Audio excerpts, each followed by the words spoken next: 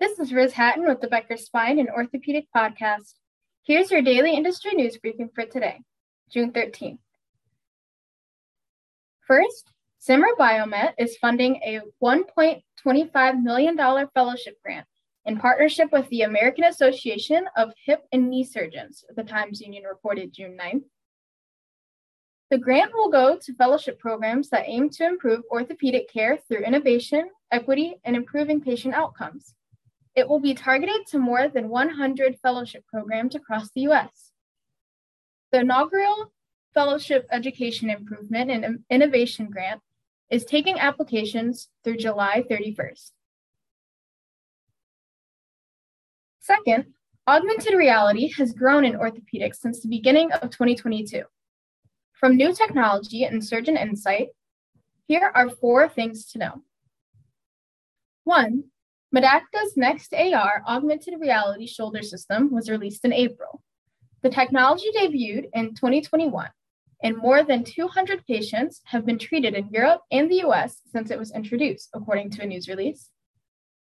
2. Pixie Medical's Knee Plus system was commercially launched in the US more than a year after it debuted in Europe and Australia.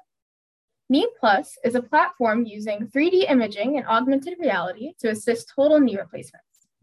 It was launched in Australia and Europe in January of 2021.